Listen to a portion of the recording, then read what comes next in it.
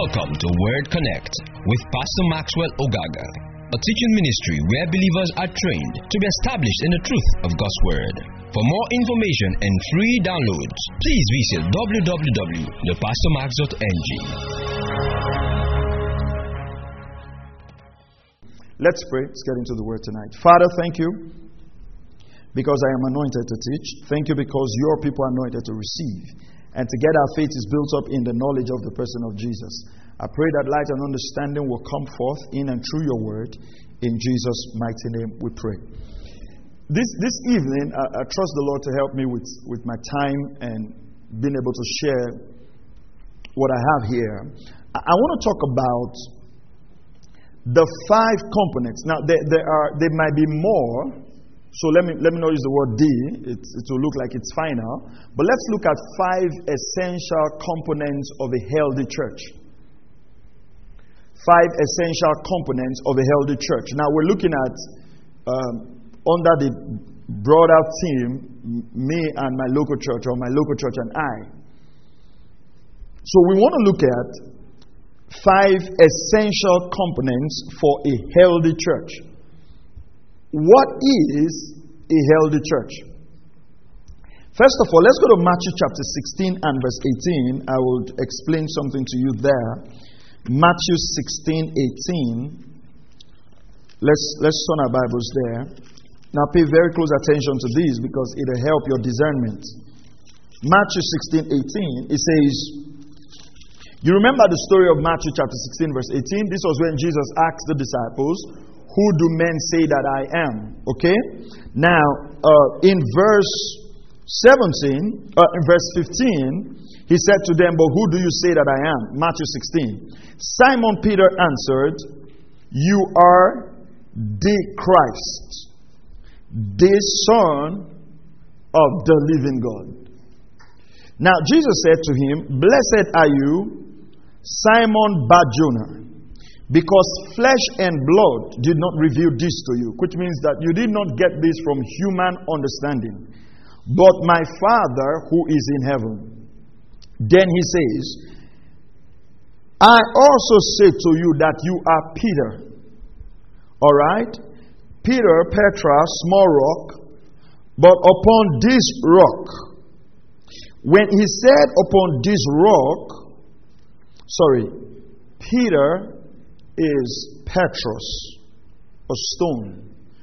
Petra is a large rock. So in the Greek, Petros is a small stone. Petra is a large rock. Okay? So when he says you are Peter, the Greek word there is Petros, a small stone.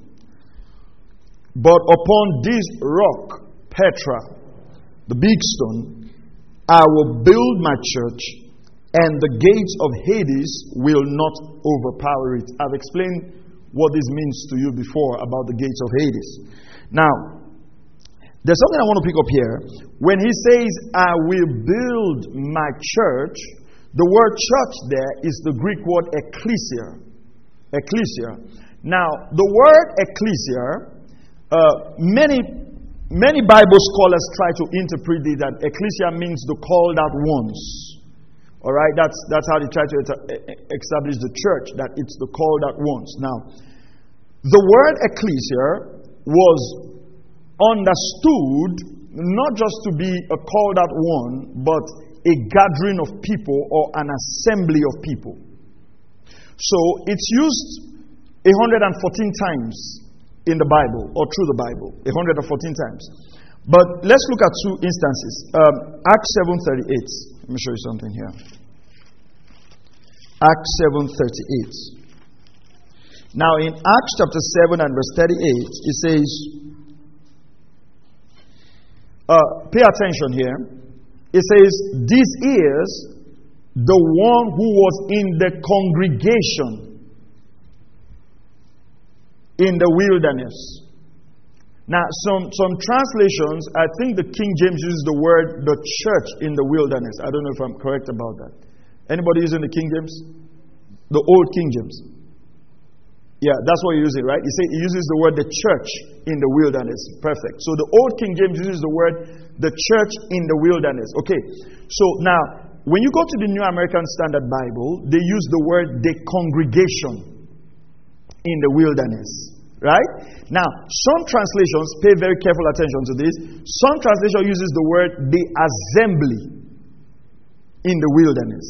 Okay? Now, the word ecclesia actually is not just about being called out. It actually refers to assembly, congregation, or it can be used as the word church. So, the word church, pay attention to this, wasn't used in Jesus' time as a religious word. Okay? So it wasn't used as like church the way we see it. It was a word that anybody could use because it refers to a gathering of people. Now let me show you something. Go to Acts chapter 19 and verse 32. And the reason I'm starting with this foundation is so when we're talking about the healthy church, you don't just have the mindset of church like we have it now. You have the biblical mindset, okay? Now go to Acts 19:32. Acts chapter 19. Where am I? Okay, I'm in Matthew. Acts chapter 19 and verse 32. Okay, now, look at this now. So then, this was, you remember, there was this riot going on, okay, when, we're talking about Artemis, the god of the Ephesians. There was this whole riot and confusion going on as Paul was teaching. So then, some were shouting one thing, and some another. So, you know, when there's riot, people shout all kinds of things, okay? Now, it says, for the assembly was in confusion. And the majority did not know for what reason they had come together. You know, if people start running now and all of us start running, you won't even know why you are running. When they say, why are you running? Say, I saw people running. That's what was happening. So there was confusion. Now, this is where I want you to pay attention to. They use the word ecclesia for them too. So, I don't know what the King James uses here. Let's use the King James version. Let me see. I haven't studied it. Okay, they use the word assembly also. Try the New Living Translation or the NIV. Let me see what they use. The assembly. Okay, so they use the assembly. All right. Now, it's the same word ecclesia. Go back to the New American Standard Bible. It's the same word ecclesia. Now, the emphasis of Matthew chapter 18, when Jesus says, I will build my church, the emphasis was not in church. The emphasis of Jesus was mine. Do you understand it now? Because the word church was used for any kind of gathering. It was used for riots, like you have seen. The word assembly used here was the same word used for the assembly. So anywhere people gathered and there was a congregation, it's an ecclesia.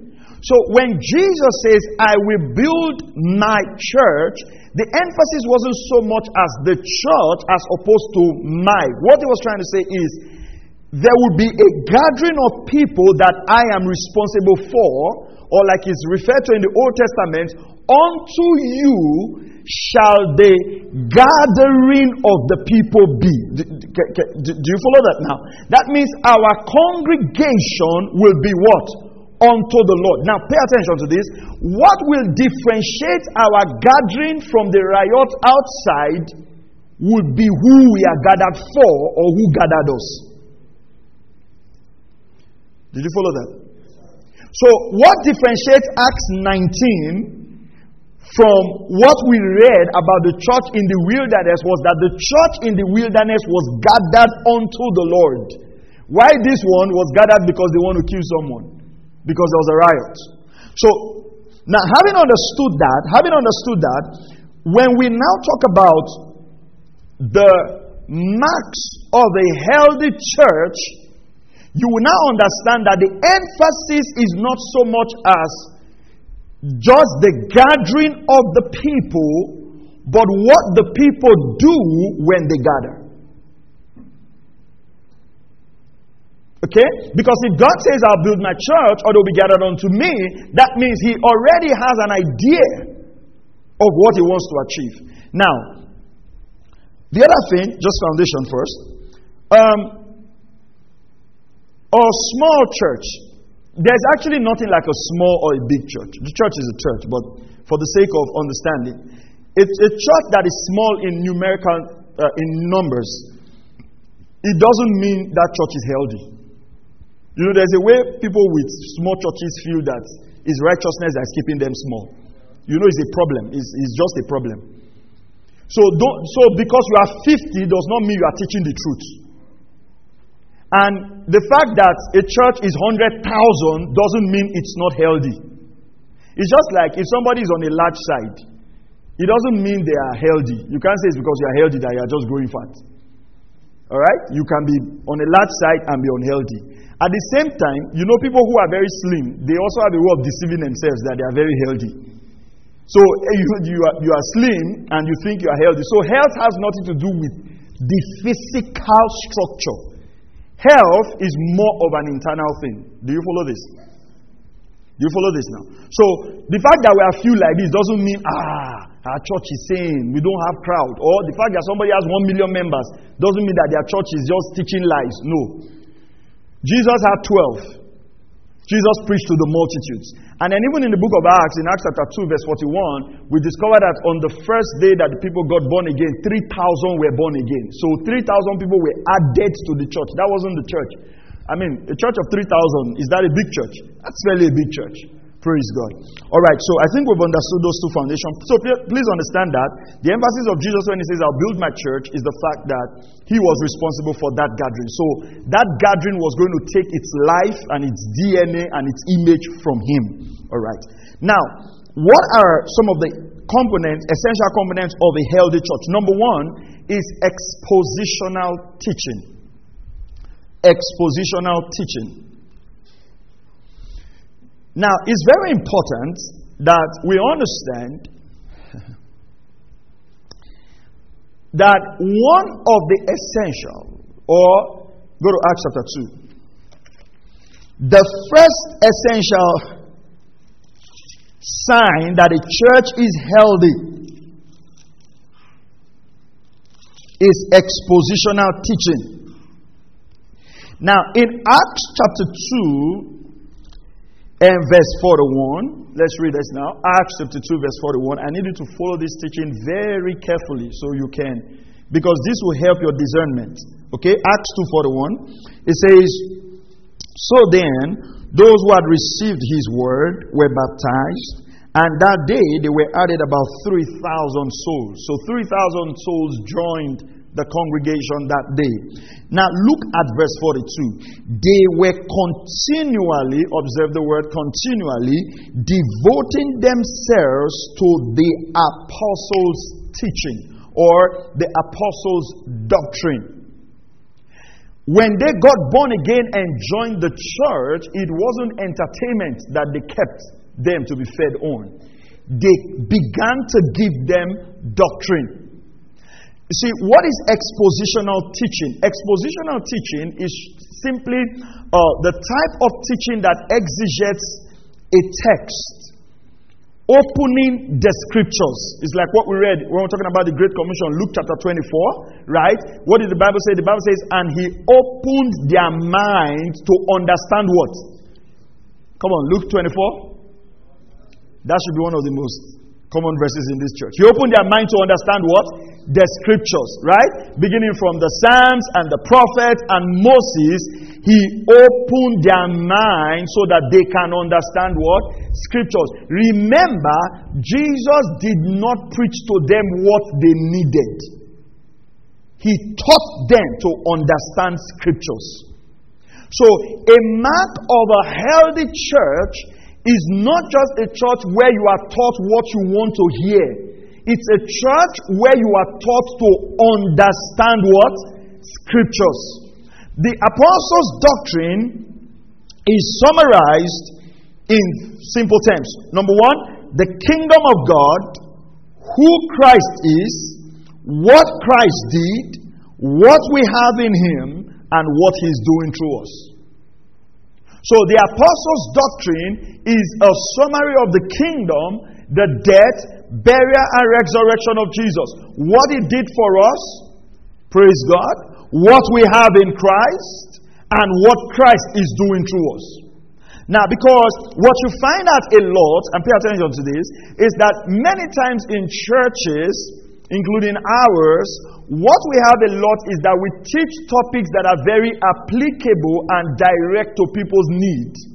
But actually, most of those topics do not open the scriptures. They do not help people to understand the scriptures. It's more targeted at their needs as opposed to understanding the scripture. Now, that doesn't birth a healthy church. That doesn't birth a healthy church. For instance, you can throw a coin and just pick a Christian and say, explain redemption to me. What's redemption? And then they might probably not have a clue, right, about what redemption is. But do you think it's a safe thing that a Christian cannot explain redemption? Are you a Christian? I'm asking now, just to be sure. Are you a Christian? Do you think it is a safe thing that a Christian cannot explain what redemption is? Okay. Or I come and say, what is justification?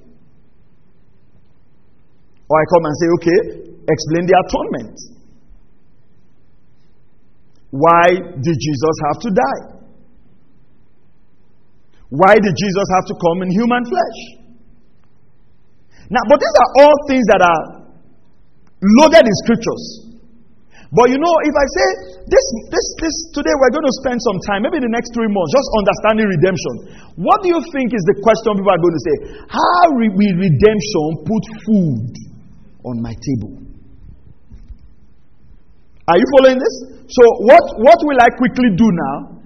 I will teach redemption, listen carefully, in the light of what it can do for you.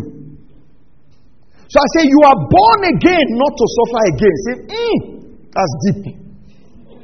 Do you think that if Jesus were to stand here and to tell us about the new birth, the quotable quotes of Jesus after the service would be that you are born again not to suffer again?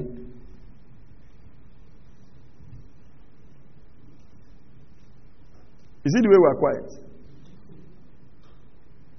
So, when the apostles taught, go back, read Acts, read the epistles, read Pauline letters, read Romans. All these letters were to substantiate the message of salvation. Paul said to Timothy, you have known the Holy Scriptures, which is able to make you wise unto what? Salvation. Let me show you where our problem is. All of us, both preachers and members. 2 Timothy 4:3. This is where the problem came. New Living Translation. I like the way the New Living Translation puts it. 2 Timothy 4:3. For a time is coming.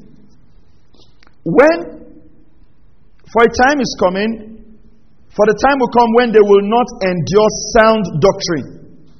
So, sound doctrine has,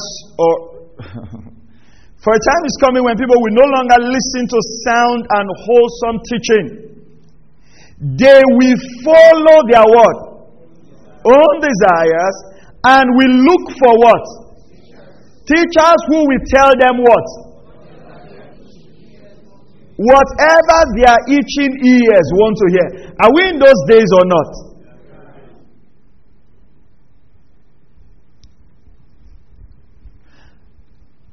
I was talking to a friend of mine today and I was telling him about why we need to get back to expository teaching. I was looking at Martin Lloyd-Jones. He died in the 1900s.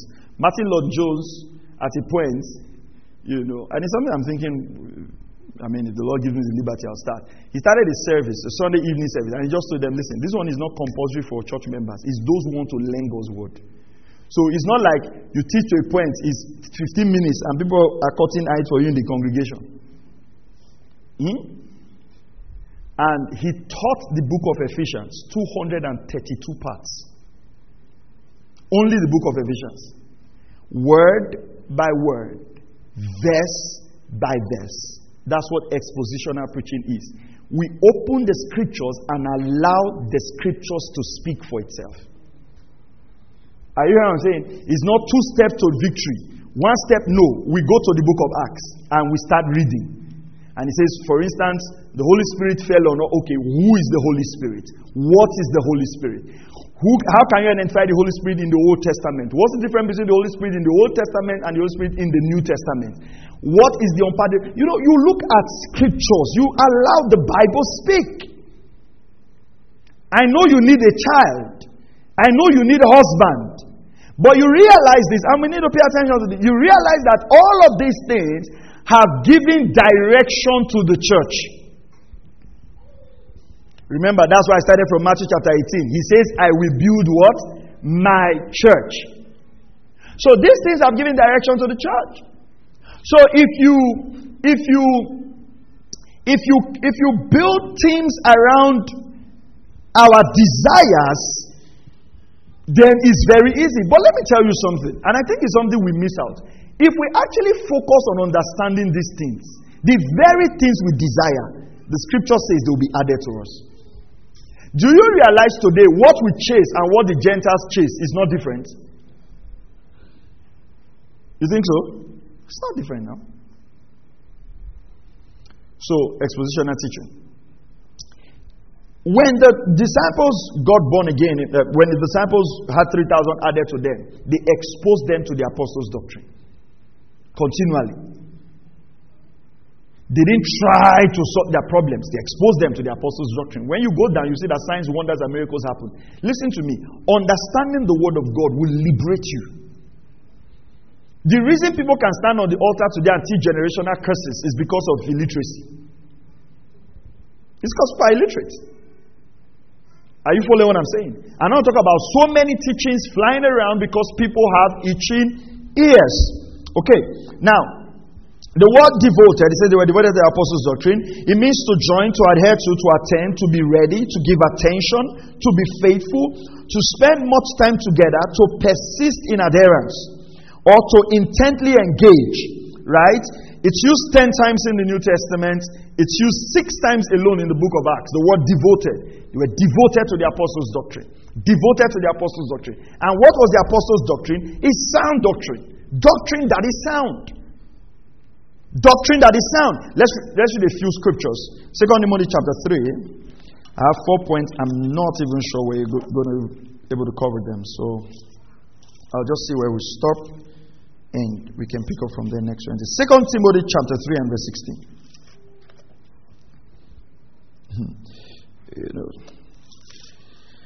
I heard someone say that. They say this is not the days of Greek and these things, days of power.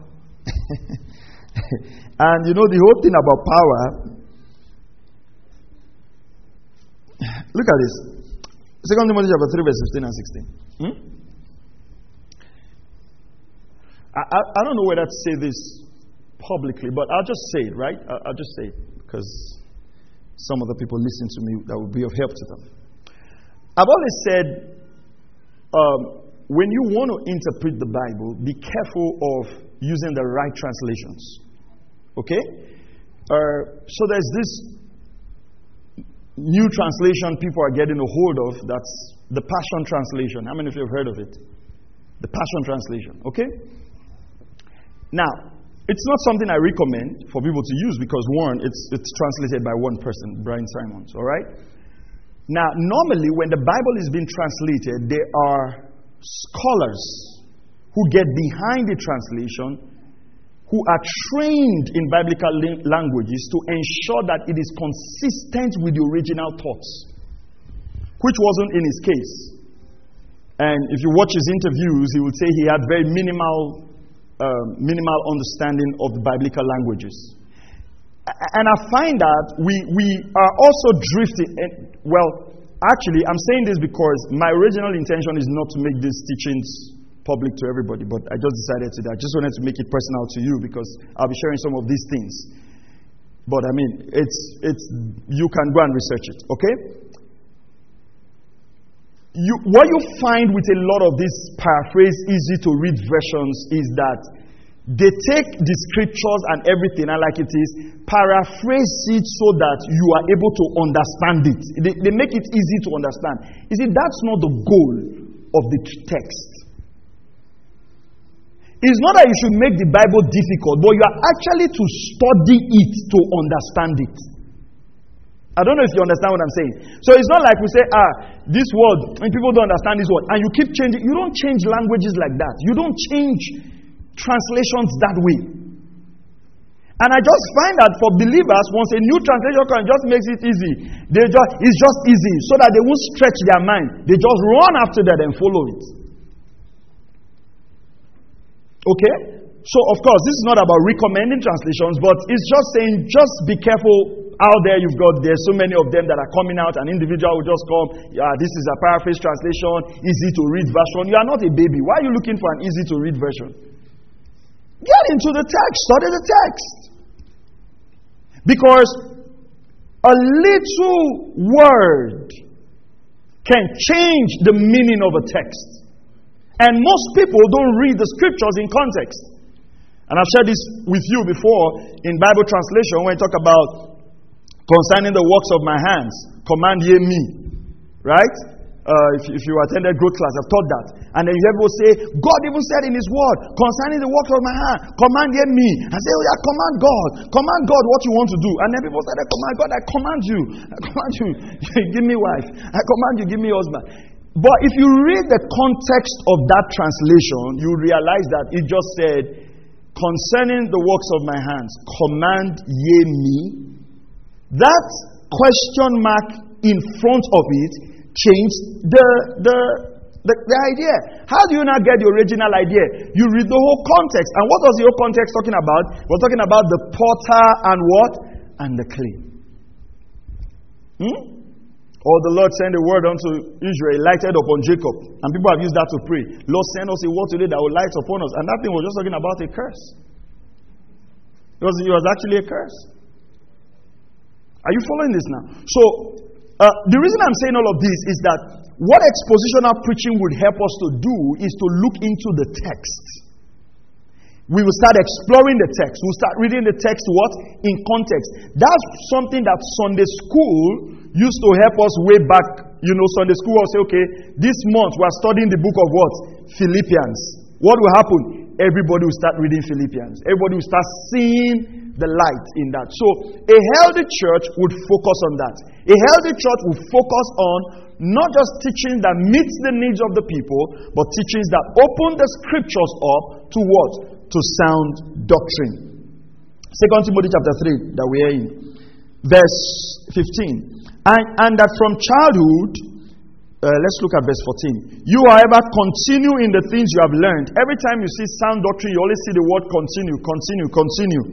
Alright? That's why you have to study. That's why I encourage you, have your church notes.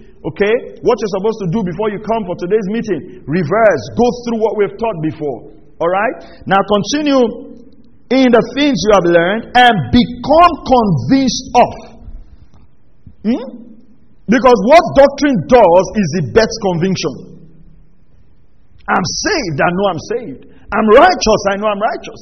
I know this is who I am. There is a conviction that doctrine bets. It's like this, right? I tell people all the time. It's like when we talk about, I don't know whether it's an extreme example, but let me just say, when we talk about when believers die, people die, and all that. And you see the way believers grieve, and from there they get into depression, and then we're trying to keep the person who is alive because, but that same believer has read that we do not mourn like those who do not have hope. But the person doesn't, the way is money. You realize that this person has not understood. That thing is not part of his life. It's just, it's because the thing has not touched you. And that's what people don't. You see, the Bible is like, this is the Bible. It's not our reality. God heals, yes. Don't mourn like, yes. This is what I'm saying. This is my life. But that's not what the church that Jesus is building ought to be like. This book ought to direct everything about our life. It ought to change how we view things. Do you follow this now? Like I said, that can be a touchy example, but there are many areas of our life where that is concerned. It says, you, however, concerning the things you have learned and become convinced of, knowing from whom you have learned them, and that from childhood you have known the sacred writings, which is the Holy Scriptures, which are able to give you the wisdom that leads to salvation through faith which is in Christ Jesus. All Scripture is inspired by God and profitable for teaching, for reproof, for correction, for training in righteousness, so that the man of God may be adequate, equipped for every good work. That's the purpose of Scripture, the wisdom that leads to salvation. And this is what you will understand. Let me give you a concept, right? I'm still reading the history of Bonny. I got a book, so I don't have so much of an example to use from Bonny Island. But let me just create an example. Let's say, this is an example, please. Let's say everybody in this land is mandated to worship the king. This is an example. Let's say everybody is mandated to worship the king, right? Everybody must worship the king. Then he comes up and says, there is another king. His kingdom is bigger than this. His name is Jesus. He is the one we ought to worship. Follow this example carefully. And then he now joins you. You know that by him joining you, we are defying the king of this land. Right? Did you follow the example? Because the king of this land has said, I'm the only one you should worship. You see, when you decide to now join him to worship this new king, whoever you call him, that is Jesus of Nazareth, what you have actually done is that you have put your life at stake. You are ostracized from your family because now you are not an enemy not only of the states, you are an enemy of everybody who also believes that we should worship the king. You see, that is what Christianity meant to them. It was not that they were a member of KDCC. And whether you are a member of KDCC or you are a member, it has nothing, it won't affect your work, it won't affect what you eat. Do you understand what I'm saying? They did not embrace Christianity without repercussions. So, they have to be convinced. That is why they were being taught daily. Because you cannot get up and say, I'm a Christian. You are gone. Because what you're actually saying is that you are defying the ruling entity. Now, the challenge was not only were they defying the ruling entity, they were now defying the religious order of the day. They were now saying what the Jews were practicing was not the truth. So they were now enemies of both the state and religion. So Paul had to take letters from the council so that he can kill them. That means that killing a Christian, pay attention to this, was a legitimate thing that you had backing to kill everybody who was it. Do you understand? It cannot be that you raised your hand in a crusade and you accepted Christ. You have to be sure that this teaching you are embracing, it is true. It cannot be false because you are gone. So if there is heaven, there must be heaven. It's not when you die, midway, you now realize, they lie. You can't, do you understand that? So I'm giving you perception. So that's why they were not doing church Sunday 5 to 6. It was daily. So you must understand it. So after work you come, we gather, we teach. So Paul was teaching daily for 3 months because there was no New Testament. So he had to take the Old Testament from Psalms, prove, from Isaiah. But say it's not clear. Say, okay, come tomorrow. It has to be clear. Because that's why I say this because sometimes even preachers don't understand church history. Why were they selling and bringing everything they had in common? Because immediately you were born again, you were ostracized from your family. The family you now have is the church. Are you following what I'm saying? So we had to take you in because you are now our family. So we have to look. You don't have anywhere to go. It's not that your father is chasing you, now run to your uncle. Your uncle must not see you. Because the purpose they are chasing you is that they think that you have belonged to a cult. So you see, like, let me reverse it. You see, like in today, when young children join cults, we do everything to rescue them out.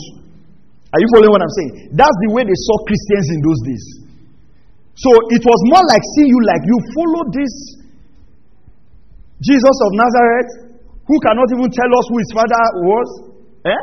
You know, it's easy for us now to believe in the incarnate birth and say Holy Spirit. Do you imagine what it was in those days? Where virginity was prime. And here this lady was a virgin and say, who impregnated you? Say Holy Spirit. Okay. Holy Spirit, Abi. At least other people can point us to their father. Then Jesus now comes and says, before Abraham, I am. He said, and Jesus asked him, when were you born? So the Bible said they took off stones to stone him. They just say, okay, since we have not been able to trace your father, you are claiming God. Let's just kill you so that this matter can rest. Then this same man died. Right? And he was hung on the cross. And look at the implication of Jesus' death. They chose a thief over him. That means the whole nation saw that this guy is a thief, but he is more useful to us than this man. That's why the scripture says, the princes of this world have known, they will not have crucified the Prince of Glory. It's only the Bible we know that he was the Prince of Glory. On the earth realm, he was seen as a vagabond. So Christianity is not sticker.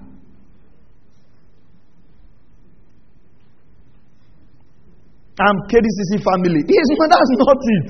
All these ones are names so that you can locate this place. If I just say we have service, all these ones are names so you can be able to find out, okay, this is where you don't go there. Are you following what I'm saying? We must understand this thing about church. That's why I said, it's not about this building. It's not about the lights. It's not about, I like my pastor, he's very charismatic, the man has swag. Nothing about that. The pastor didn't die for you. It's convictions that the Holy Scriptures meant what they meant. That if a gun is put on your head, this is an example. That if a gun is put on your head today, and they say, will you deny the faith? Without thinking twice. Without being nothing in your mind would think of denying the faith. Because you now know not only who you believe, but what you believe. Saints, this is Christianity.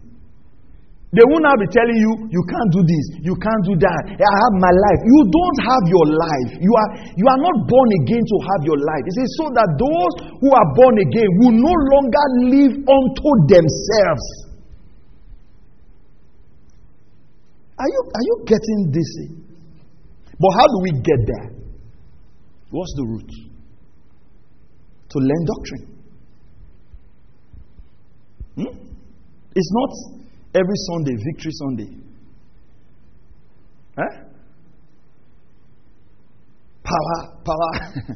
Power Holdings Sunday. Anointing for favor. There's nothing wrong with all those things. So we believe in all those things. But do you understand? Do you think those things can bet conviction in us? Can't bet doctrine.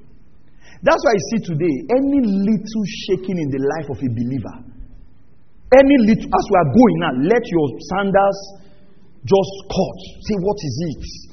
Somebody will even serve God. God cannot hold sandals. I'm telling you. And there's problem. Do you understand what I'm saying? The scripture says in the book of Acts, they went to strengthen the brethren. And this was the exhortation they were giving them. Exhorting them that through many tribulations you will enter the kingdom. Imagine I come up this evening and say, well, this is our exhortation for this evening. Through many tribulations you shall enter the kingdom. And people say, amen.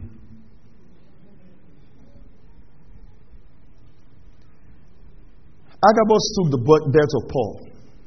Tied. I say, any man who has this belt, this is how he's going to be tied.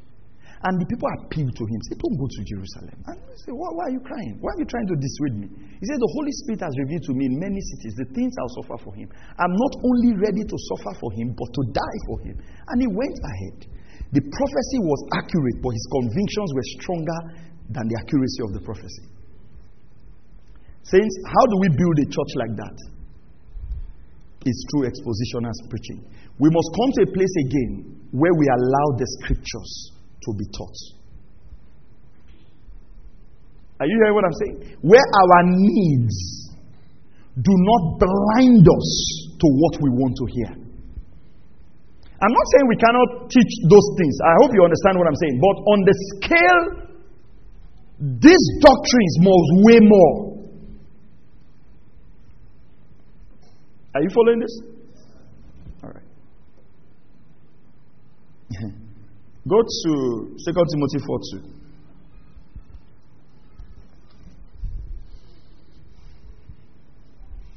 You know, sometimes people travel abroad and then they now start blasting us. You people pray for road. You people pray for many things. In America here, we don't pray about anything.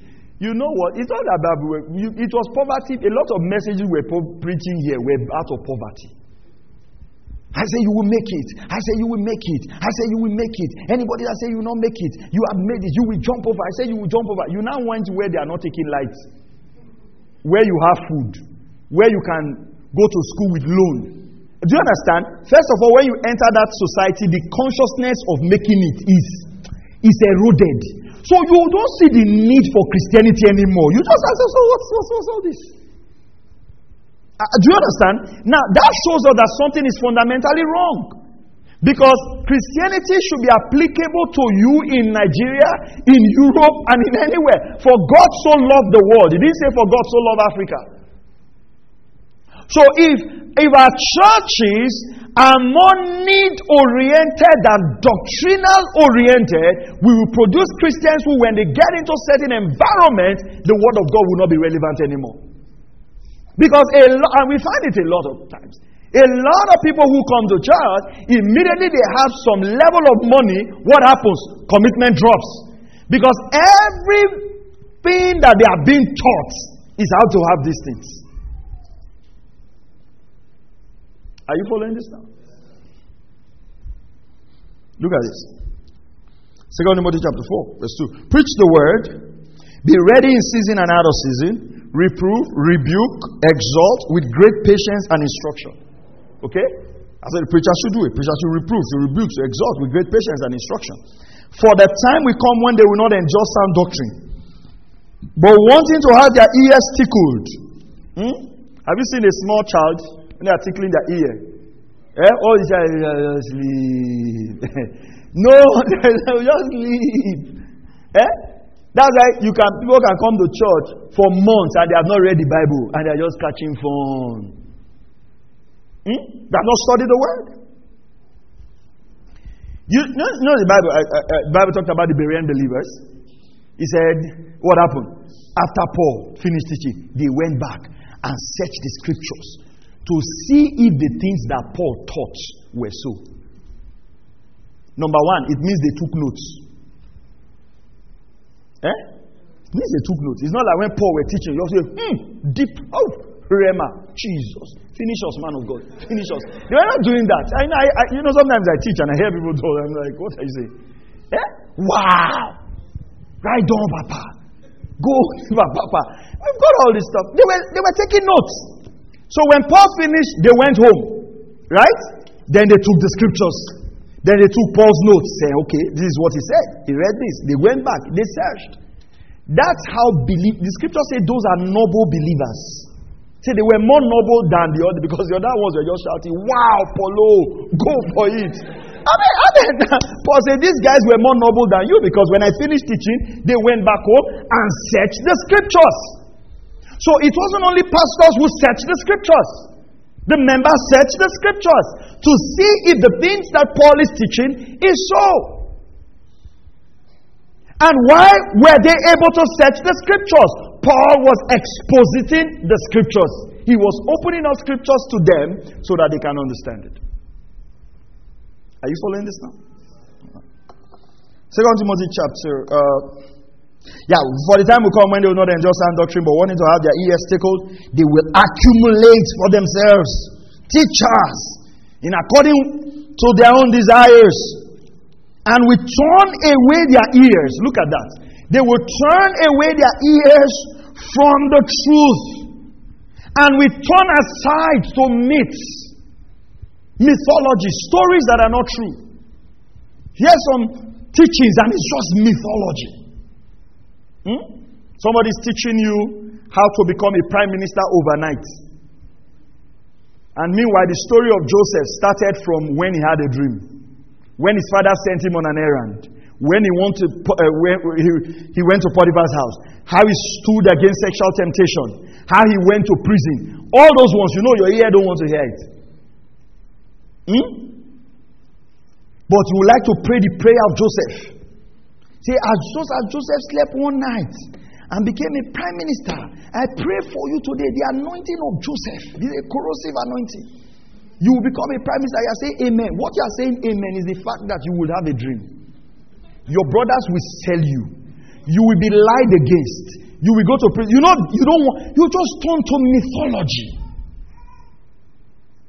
When you now stand in front of temptation, instead of remembering Joseph to overcome, you fall into temptation. But when you now see money, you now remember Joseph to become a prime minister. Can you see the hypocrisy there? Do you think Daniel was joking when they told him, you can't pray to your God? This was a slave in another nation. The man went to his house, opened his window. Man, we need help. The king of the land says, no more prayer. The guy said, that's your own. Opened his window and prayed towards Jerusalem 3 times as he has been doing. His devotion did not change with that policy. And he said, we'll throw you into the lion's den. The man kept his prayer life. Even if they tell some of you, they'll throw you into the dog's den. Not lion. Then they carried this man and threw him in the... Don't read these things like they are films. Think over them. They threw him in the lion's den for prayer. If we were to cancel that person today, we say, see, life is wisdom. This prayer, even if you want to pray, enter under your bed. You understand? Because if you die now, that's the concept. Compromise for us is what? Is wisdom. Come on, somebody follow him. How can we bet believers with this thing? Is when we start going back to teach the Bible again. And say, you know what? This year, we are staying in the book of Daniel. One verse after the other. Reading the scriptures. Allowing the scriptures speak to us. You see, this word of God is powerful. If we allow it, it will birth convictions. Are you following this? This impatience that we have cannot breed conviction. Cannot breed conviction. So a healthy church must focus on expositional preaching. It can't just be on the needs of the people. You know, we try to create the balance here, although it's not so much. Try to teach practical messages and teach a bit of theology and that's the way it should be. So people can understand these things. The average believer ought to have an understanding of this. Jude 3. Go to Jude 3. I think we'll just stop on expositional preaching. We'll have 4 points, so maybe we'll just take time to go through them. Jude, verse 3.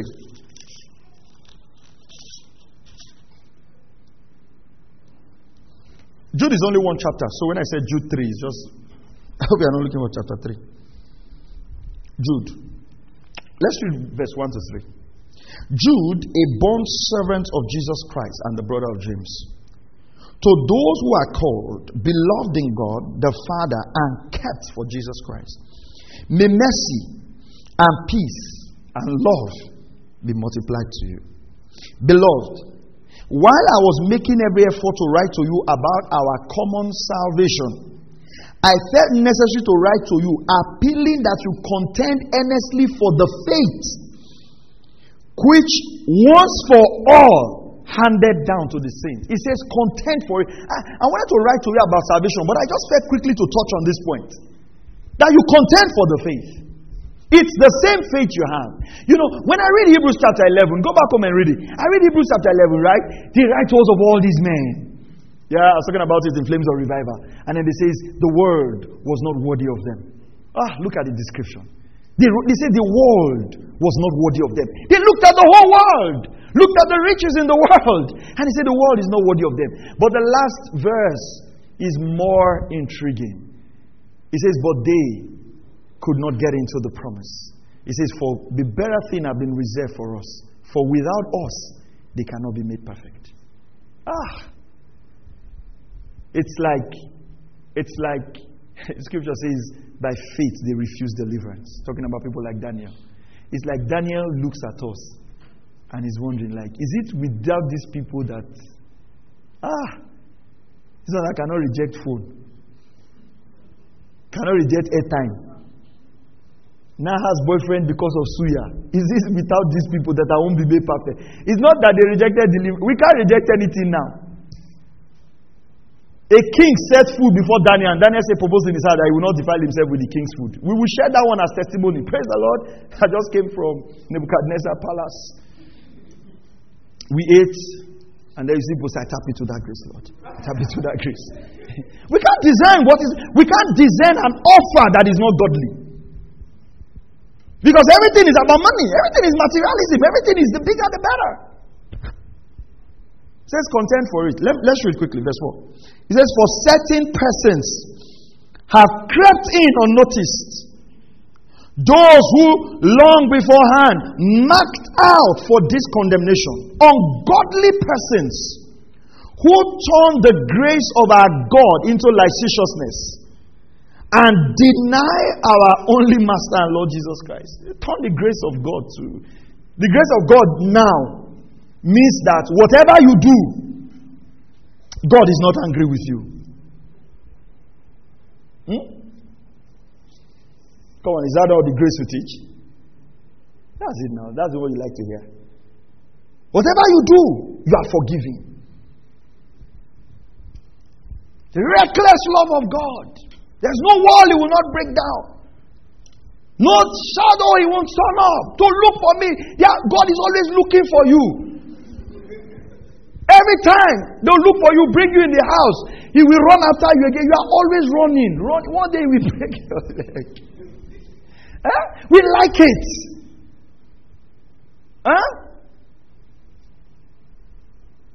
We can't talk about judgment anymore. No, God doesn't judge. He judged everything in Christ. We are forever free. We are forever righteous. The love of God is extravagant. Where sin abounds, grace, much more. Those are the scriptures you like. You don't like the scripture it says, I'm looking for a man. Go into all the world and preach the gospel. The scriptures you like is the one there is sin and grace. Because you yourself know that you are not ready for this life. So you heap teachers.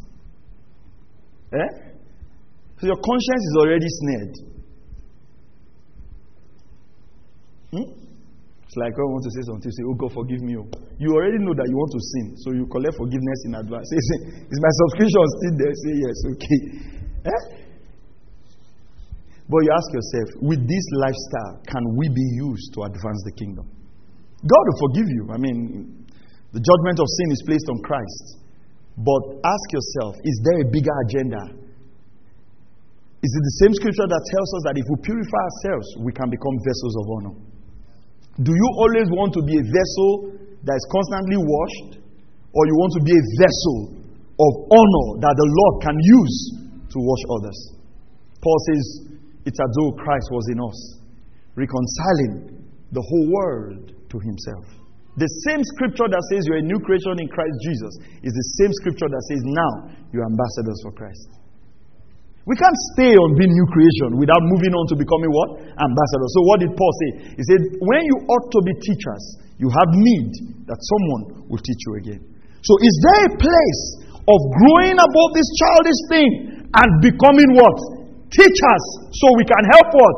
Help others. We will move into that as we get into the Great Commission. Every Christian ought to have one person they are discipling in the faith. Every believer.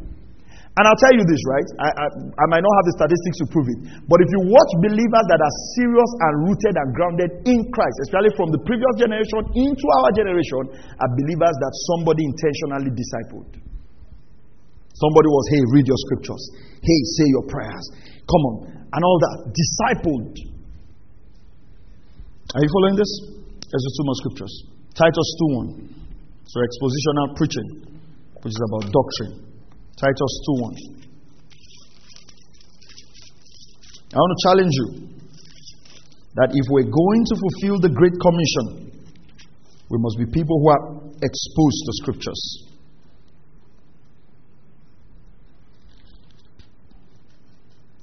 Titus 2:1. But as for you, speak the things which are fitting for sound doctrine. As for you, speak the things that are fitting for sound doctrine. Then he tells them a lot of things to do. Let's just read quickly. Nice reading. I like it. Older men are to be temperate, calm, dignified, sensible. The old men in church should be sensible. Look at it there now. It's Bible now. Look at it. 2 Timothy 2:2. The old men should be sensible. Old, you've married your wife, you are now beating your wife. They call you now and say, I'm not accountable to anybody. Is that what they told you to be in Titus 2:2? Very sensible. What will make you sensible? Doctrine. It's doctrine. Look at this. Sound in faith, in love, in perseverance. Older women likewise are to be reverent in their behavior. Not malicious gossips. Not enslaved to much wine. So it's not even today that women started getting enslaved to wine. Teaching what is good, so that they may encourage young women to love their husbands, not to live, to love their husbands. To love their children. To be sensible. Because that sensible man ought to marry a sensible woman. Do you understand that now? You see how if we just read scriptures can be speaking to us. You don't need interpretation for this one. To be sensible, pure, workers at home, kind, being subject to their own husbands, so that the word of God will not be dishonored. What he's saying that if we do anything opposite this, the word of God will be dishonored. Right? Likewise, urge the young men to be sensible. Because it's a sensible young man that will grow up to become what? Sensible old man. You can see that what is consistent in these three categories is sensibility. There's nothing like sensibility. Okay. In all things, show yourself to be an example of good deeds, with purity in doctrine, dignified. Purity in doctrine. We can't remove purity in doctrine from building great believers. Verse 8. Sound in speech which is beyond reproach, so that the opponents will be put to shame. Look at this. Having nothing bad to say about us. What a way to live. He says that your opponent has nothing bad to say about you. How do we get to this point? It's as we allow the scriptures to speak to us. Amen. Are you blessed tonight? All right. So next Wednesday.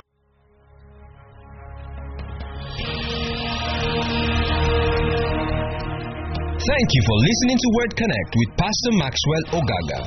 We encourage you to share this message with your friends and loved ones. For more information and free downloads, please visit www.pastormax.ng.